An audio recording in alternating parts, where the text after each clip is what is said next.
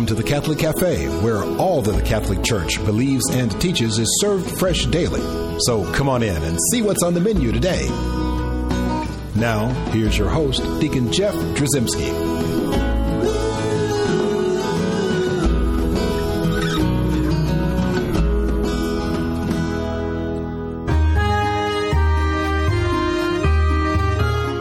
Greetings and welcome to the Catholic Cafe. I'm Deacon Jeff, sitting in the luxurious corner booth of the Catholic Cafe. And wow, we are so excited because we are back in Lourdes, France. And I've got Robert Hutton here with me. Robert, how are you doing? Doing well, Deacon Jeff. Getting used to the big breakfast, lunch, and dinners we have whenever we come to France. I love Pilgrimage because you eat a lot. I know. Gained about 5 pounds. Exactly. It's beautiful. And we have a wonderful guest with us to start our series of shows here on Pilgrimage off. And we have Cardinal Francis George from the Archdiocese of Chicago, Archbishop there. That's right. And we are so thrilled and honored that you'd bless us with your presence here. And I'm very glad to be with you. Thanks, Deacon. Your Eminence, while we're here in Lourdes, we understand we come here on pilgrimage. Maybe we should just talk about the concept and understanding of why we come here. Why does the Church come to Lourdes? Because the Blessed Mother appeared first. And Lourdes is a city of the sick. Every time I've come, this is my third pilgrimage, first with the Order of Malta. I've always been impressed on how everything is oriented towards the welfare of the sick, especially the gravely ill. And these are people who are often overlooked or cast aside. Here they're the center of everything, as they are in the heart of the Lord and of the Blessed Mother. And so it's a wonderful thing for us to participate in that, to be privileged, to enter into that mystery of their suffering, because it builds up the Church. The Blessed Mother promised Bernadette that she would give her eternal happiness but suffering in this life. And she had a short life. She died at 35 and was very much misunderstood and also was under much physical pain. And yet from that has come this shrine, from that gentleness that she saw in the smile of the Blessed Mother, and that smile that continues even in the midst of suffering. I think that suffering makes no sense unless it's accompanied by love. Then everything comes together, because to love is always a sacrifice. And you see that very visibly here in the sacrifice and generosity of the people who help the malades, as the Order of Malta calls the sick, and in the sick themselves, who very often not only call for generosity from others, but have a kind of an open heart. They're not captivated solely by their illness. It can sometimes happen, as we know. You mentioned, I think you used the word wonderful being here, right? And when you say we are, it's the city of the sick. We're among the sick here, sure. The very sick, many of them gravely ill. Yes. And then also you mentioned that suffering builds up the Church. I want to talk about that for a second. And just, that may seem countercultural, right? You'd think that the suffering would be the weak link in the chain, right? But the Church, and of course our Lord, doesn't feel that way. How does suffering actually build up the Church? Well, it seems countercultural because most cultures are based upon power, not just ours, but any. And the sickness is a weakness. But that's how God saves the world. I mean, Jesus refused an earthly crown, and instead his throne was a cross. And so, as our present Holy Father keeps saying again and again, we preach a Christ crucified. And without that, it's a wrong Christ. So we all have to go through suffering to the joy of the resurrection. That's possible because the bridge there is love. And we know that. Anyone who loves knows that in placing somebody else at the center of your life, there's a certain pain, a certain purification that takes place. So suffering and love go together. And that's, since God is love, the way of the Lord himself. Right. In fact, many expected that, the Savior, when the Messiah came, that he would be a great military leader and come in on horses, and right. And so instead, in his crown being the cross, as you so aptly put it, it seems the opposite of what we'd expect. And so the same way with our sick and our suffering, that actually that's our crowning jewel, the crowning gem of the Church. It's the only way to reverse the consequences of sin. Sin started when the human beings at the time said we're equal to God, or maybe smarter than God. And so the only way to get away from that is to accept everything as a gift from God. And in that humility, then we overcome the natural tendency of self-righteousness. That's part of sinning. And here we all know righteousness is God's righteousness. It's a gift. And that's just a different vision. But it's different from any culture. It's the gospel is the only original voice anywhere in the world. It's the only voice that's truly distinctive, for the reason you said. But that makes it hard. But that's also part of suffering, not to be understood by your own people. Well, and speaking of making it hard, I mean, a lot of people hear this word or hear this message, hear this gospel, and they find it difficult to follow that, right? Who doesn't? Welcome to the club. We all experience suffering in some way, and some worse than others. Yeah. And so what do we say to those folks who are experiencing that suffering in terms of uniting that suffering to the greatest suffering that took place at the salvation of the world, right? We participate in the sufferings of Christ, and that's how we participate also in His glory. Well, people of faith understand that, although we have to be reminded of it, often by the sick themselves. It's amazing when you see someone who is sick and they're more concerned about someone else than about themselves. You know, when you're in pain, your world ends at your fingertips, where your nervous system ends, unless, because we're spirit as well as body, you can overcome that. The Epistle to the Hebrews says that Jesus learned compassion in His suffering. And so when someone who is suffering is concerned more about others than about themselves, you see the effects of God's grace. And it happens all the time. It's daily miracles. And it's very, very humbling and wonderful to see. Well, and also we mentioned that person that's suffering, uniting their suffering to the suffering of Christ, and maybe that suffering has meaning and purpose now. I mean, there's something there to that. But what about also the folks? I'm always amazed at the people that come to assist, those that help. Mm-hmm. We learn so much from that experience, and it's so interesting to see how much healing and how many miracles take place in those that weren't even thinking they were going to seek a miracle. Sure. No, it's not only meaning, it's objective value. And I think that's understood by the people who learn in helping the sick who they really are. That's also something that stays with people for life when you talk to them. You know, sometimes you can say, well, why are you spending so much time doing that? But they always get more out of it than they put into it. They'll all tell you that. You know that. Yeah. And now I know that obviously we're here in, the city of the sick. We're here in Lourdes, and it's a focal point, and it's where we see a lot of this that we're speaking about taking place. But really, you don't have to make a pilgrimage to Lourdes to experience the healing or the blessing that comes through this uniting that suffering to what Christ did for us. And so how do we envision experiencing some of that outside of a pilgrimage experience? The Eucharist, first of all. The same Eucharist is celebrated here that brings us into the participating in Christ's suffering is celebrated everywhere. Whenever the Mass is celebrated, that's the center of the world for that moment. And so it's universal. It's possible because Christ is risen, and the actions of Christ now pass into the sacraments of the Church, as Pope Leo the Great said. So the action of the Mass is Christ's activity, and we participate in it.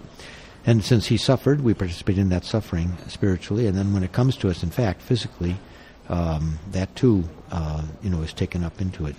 It's all of a piece. It's truly of a piece. And it's the Blessed Mother that makes it possible, because she wants us to be saved. That's the only thing she wants. She doesn't want her Son's work to be wasted. So she's created this place, and it's a place of great devotion because it's a place that's founded on truth. Cardinal Newman once said that if you have a doctrine and it's not accompanied by devotion, it will eventually disappear. And so we know doctrinally who the Blessed Mother is, as an interceder, as someone who guards the Church, is the mother of the Church, because she's the mother of the body of her Son.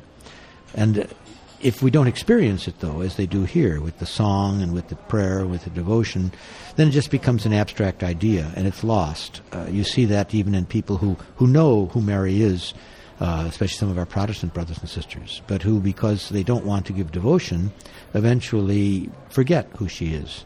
You have to have that kind of emotional encounter, in a sense, with a person in order to know the truth about them. So that happens here. And that's also something that's really marvelous. And she suffered, of course, at the foot of the cross, especially, the Sorrowful Mother. When I was a little boy growing up in Chicago, we had the Sorrowful Mother Novena precisely to bring the Second World War to an end, because that devotion started in the great wars of religion in Europe. And so many people were lost. And that's when you see the Sorrowful Mother Novena starting. In a sense, it's continued here because Mary presented herself as the Immaculate Conception, but then she called the suffering to come to her here. So it's all of a piece if you start putting the pieces together, and that's, I think, what comes together in the life of pilgrims here. You can see it. Their wholeness that's created by their coming in this here. pilgrimage, obviously, we spend time not only at the grotto, right? We spend time in several times in Mass, and we encounter all those things. So we see that connectivity. Sure, very much so. There. And I love that concept and the idea when people are talking about Mass, and maybe some people have forgotten this idea, that this is a time when heaven meets earth, right? When there's that great cosmic union that happens. It's so beautiful, especially at that elevation, of the Eucharist. It's a beautiful time, and people don't often realize that whatever empty seats there might be are filled with all of the saints, the martyrs that have gone before us, the angels in heaven, everyone named in the God. canon, yeah. And the two great processions here are precisely the Rosary procession and the procession with the Blessed Sacrament. So, it comes together in that way, too, in the regular rhythm of the pilgrims here. Whoever figured this out did a great job. Yeah, well, I think maybe the Holy Spirit had something to do with all this stuff. I would think so. Yeah, that's a good thing. And so now, let's talk a little bit about the Blessed Mother and just this idea that we come into her arms. Obviously our earthly mothers, we recognize the great value as a child to having someone to console us, to be there for us. You're safe. Yeah, and it's such a beautiful thing to see that here in Lourdes, and again, maybe in the Universal Church. While we've always lauded the Blessed Mother, and we've always put her in a rightful place, the highest among created beings, of all of us, to look as a great example. But do you think in modern times that some people maybe have forgotten the great value and the great comfort that can be had in a relationship with the Blessed Mother? Well, it depends where you are. I think that hasn't happened in South America, certainly not with the Mexicans. Our Lady Guadalupe is, very much part of their life. And now, because in the United States we have so many immigrants from Mexico, it's become part of all of our lives. And that devotion to Mary, who appeared 500 years ago at the beginning of the European occupation of our continent, and created, therefore, the Church in Mexico, is now a devotion that's universal. And I think that's part of immigration. We learn from immigrants. We learn even things we've forgotten. Maybe the Mexicans have taught us again what it means to love the Blessed Virgin, as the Polish immigrants have taught us what it means to adore the Blessed Sacrament with the Corpus Christi processions. So all those things were part of Catholic life in the United States as I grew up. And then they were kind of put aside for a little bit after the council because there were other priorities. The liturgy, particular, almost became an enemy of devotion, which is a mistake. And the concern for the conversion of the world took center place, as it should, but only if you're converting it to Christ's ways. So, it's a matter of balance. And because the Church is universal, one part balances the other. Right. And in the United States, we're lucky to have all these immigrants to remind us of things that maybe we would have forgotten without them. Amen. So I guess that points out that we are a church of ebb and flow. I mean, there are times the Holy Spirit raises up saints at certain times to do certain things that we encounter. So, and of course, the Holy Spirit is actually telling us now we need to take a break. I think the clock is telling you that too, but that's all right. That's exactly right. So we're going to talk more with Cardinal George right after this little break here. But do want to remind folks at home that we have a great website, www.thecatholiccafe.com. And I would love to hear from you, get your ideas on show topics and what we're talking about, and find out what's going on in your life. Send me an email at deaconjeff@thecatholiccafe.com. And so with that, we'll be right back. I'm Bess Drzycimski, and this is another great moment in church history.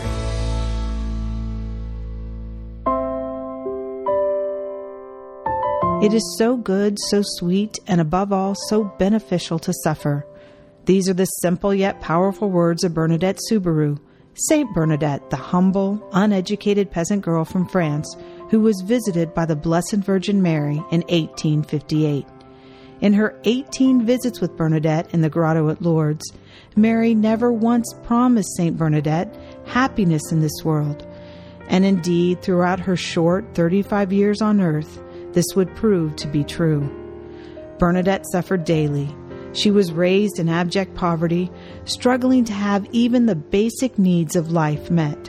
She suffered mockery and ridicule from those who refused to believe her. She was ill virtually all of her short life, suffering from chronic asthma, tuberculosis, high fevers, an extremely debilitating and painful tumor in her knee, and even partial deafness. During this constant trial, the suffering saint prayed, "O Jesus and Mary, let my entire consolation in this world be to love you and to suffer for sinners." Bernadette experienced all manner of pain and anguish, yet through it all she remained peaceful, patient, and pious. she never lost her focus on God and living a saintly life. I must die to myself continually, she said, and accept trials without complaining. I work, I suffer, and I love with no other witness than His heart. Anyone who is not prepared to suffer all for the beloved and to do His will in all things is not worthy of the sweet name of friend. For here below, love without suffering does not exist. One might think that Bernadette would have every reason to give up and lose herself in the pain and suffering she endured. But during one of her visits, Mary did offer a great hope to Bernadette when she told her, "I promise to make you happy, not in this world, but in the next." These words of the Virgin offered comfort to Bernadette and gave her a sense of purpose in cooperating with the divine will. While many have been cured in the healing waters of Lourdes, it would not be so for Bernadette. She was asked why she herself did not experience the same miraculous recovery. She responded simply, "The Blessed Virgin perhaps desires for me to suffer. I need it." I'm Bess Drzycimski, and this has been another great moment in church history.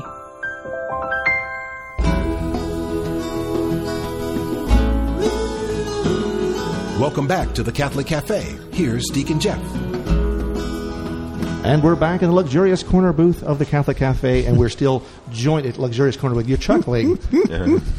We're here with Cardinal Francis George, Your Eminence. Not so luxurious. It's not so luxurious, but somewhat luxurious. Made luxurious by the company, the company that we keep. Very good. Well, so we're talking about suffering. We're continuing this conversation, Your Eminence, and I know that a lot of people might think that, well, as a teacher of the church, right, as a visible sign of the church and maybe even the church authority. We'll see that. And some people will think that maybe the things that you're talking about are things that you promulgate, but sometimes there's really there's a personal story and there's a personal application to all of this.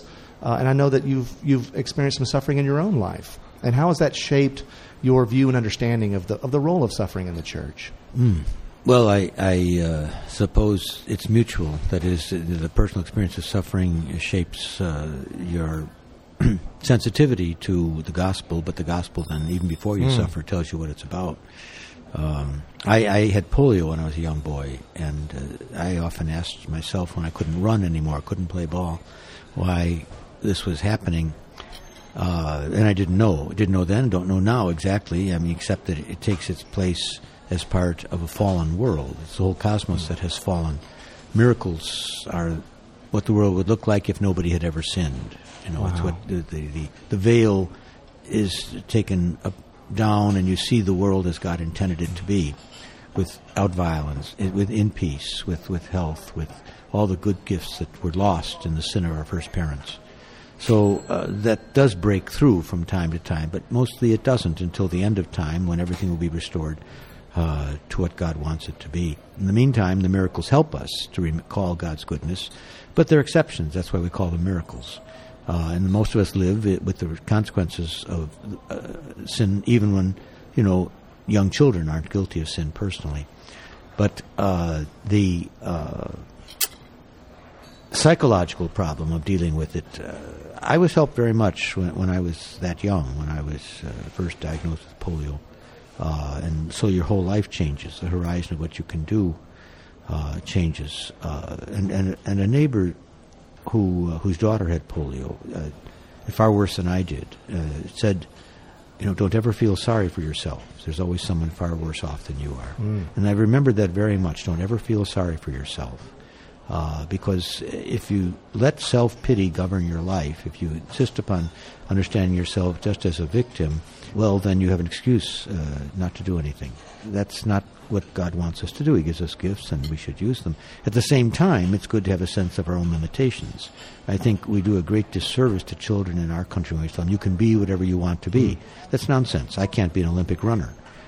So to tell people that they can be whatever they want to be, if they just will it, first of all, sets themselves against everybody else, because their dream has to take precedence over anybody else's desires, and that means you're You're isolated. You're on an island. That's our problem in our culture. We have people living on islands, pursuing their dreams no matter what happens to anybody else. And that's part of this crazy idea of telling kids they can do whatever they want to be. That's not true. It would be far better if the parents would tell their kid, look, you're a wonderful child. We love you no matter what. That's how God loves you too. And here's where you should be because this is what you can do well. The rest, well, maybe, but don't be foolish, I just know that sometimes parents and even people will do that. They do that out of maybe a misplaced, there's a goodness there. They want you to experience happiness, and they want to see you as if you want to be an astronaut or whatever. They want to build that. They think they're building up somebody when they do that. Well, they are, but they're setting up for failure when the kid finds out he can't do math. Right. It's good to. I think they do it to encourage kids, not to limit yourself, not to cut yourself off too soon, and that's true. That's very, very good. But you can do that in a more realistic way, and in a way that doesn't cause the isolation and even the conflicts that we have all the time. If everybody's a victim, then whom do you sue next? Right. There's something screwy about that kind of culture, and unfortunately, it hasn't given us a peaceful culture. It's given us a violent culture, and it hasn't given us a culture of community anymore. People are isolated and alienated. So we should step back and look at that, and suffering is an occasion. If that's just a pure contradiction, it's a conundrum, unless you can see that it's love that makes it worthwhile. And love means precisely, as we said, putting somebody else first. And unless the family is a school of love, where you realize you're not the most important person in the world, then you're going to have conflict all your life. It's not going to work. I myself had a struggle with an illness that they didn't know what it was for a while, that they thought could have been a very serious illness. Mm-hmm. And I remember when the doctors were thinking about that, and one thing it really brought home to me is how dependent we are on God. Mm-hmm. I think just as a father and I'm an attorney, just having that realization that, when you have suffering, when you go through that, our life is totally dependent upon God. Mm-hmm. And I do, I think that does help. Have you experienced, or I guess another thing, though, because people ask me all the time, a lot of people use suffering as an argument that there is no God. I've heard people say before, I don't believe in God because my daughter died of cancer. What kinds of words have come when people are struggling with faith because of suffering? What do you tell them to give them comfort that God is an all-good God, even if children do suffer in this world? And there's no logic in that sense that will convince them. I think you have to be present to them because God is present to them, and you have to love them and point to the crucifix. This is how God saves the world, and so this is how we're saved individually as well. And that being present is, in my experience anyway, the most important thing. Just to be with people. You see that here. These people are coming. All are helped spiritually, I think, in some fashion. That seems to be the case. Few are helped physically, some more than others. Sometimes there's a miracle every once in a while. But the fact is that they have a sense of the presence of God, the presence of the Blessed Mother, and all of that is made possible by the presence of all the people who help. The people who are taking care of the sick here, who come with the pilgrims. That presence is certainly strengthening for people who are ill. They know they're not alone, because that's always the fear when you're very ill, isn't it? That I'm all alone now. Nobody understands exactly what I'm going through, which is subjectively true. So being present is a good part of the response. It's not a logical response. It's a personal response born of love. And it's effective. People know that. I'm sure that you probably felt that at a certain moment when you had a sense of God's presence to you, that in the end all will be well, even though in the meantime things don't look too good. So I don't know what else to say to that. I found that as a matter of pastoral practice to be the most important thing. Try to be present in some fashion and stay with them. Well, we do refer to it as the mystery of suffering. We don't know why God chose to save the world in this form and fashion, because it would seem to go against what, if they'd asked Deacon Jeff to save the world, how would I do it? And obviously he didn't, and I understand that. But it is a great mystery, and we have lots of questions that maybe we want to ask God when we hopefully see him face to face. The temptation, especially for us, I think, in our society this time, is self-righteousness. Who are we to put God on the dock? God is God, and we're not. And it's not that we're beat down by God. No, He loves us. and He brings us up. But we don't understand very well the consequences of sin. We kind of dismiss the whole thing. But it has eternal consequences, and it has consequences in time as well. All of that, and sin is collective. Human life is collective. We're not individuals. We're all related to one another. So we talk about the saints all the time. We draw on the saints because their virtues are ours in the communion of saints. Well, our sins weaken everybody else. So sinfulness is also a collective responsibility. It's a communal reality that wounds the body of Christ. And we don't realize how far-reaching that is, and what lengths God has to go to in order to save us from our own sinfulness. So to dismiss this as if it were just something that is affecting me is not to understand what the universe is all about. Well, and that's why it's a wonderful opportunity for us to come to a place like Lourdes where we can actually sort of refocus. Yeah, exactly. Right? Exactly, we can see that again in our lives sure. in an active way. Yeah. If you let it speak to you. Yeah. Amen. Well, let's hope that this show has spoken to some people. Cardinal George, we really appreciate you taking the time to be here in a busy schedule, but we really do appreciate it. Would you close out the show for us here with a little prayer? Oh, sure, glad to. Let's pray. In the name of the Father, and of the Son, and of the Holy Spirit. Amen.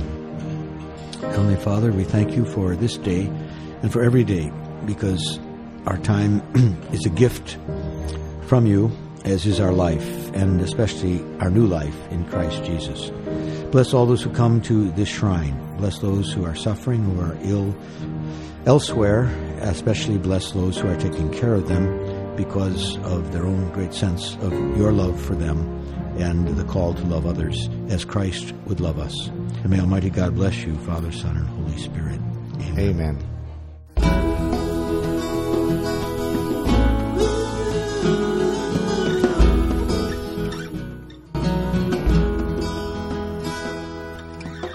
Thanks for listening to The Catholic Cafe.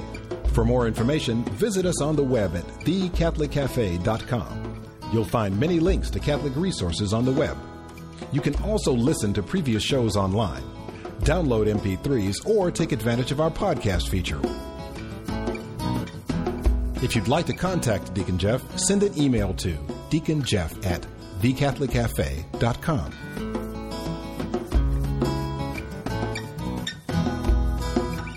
The Catholic Cafe is brought to you by the Order of Malta Federal Association and is broadcast with ecclesial permission from J. Terry Stive, Bishop of Memphis in Tennessee. Join us again at the Catholic Cafe. There's always room for one more at our table.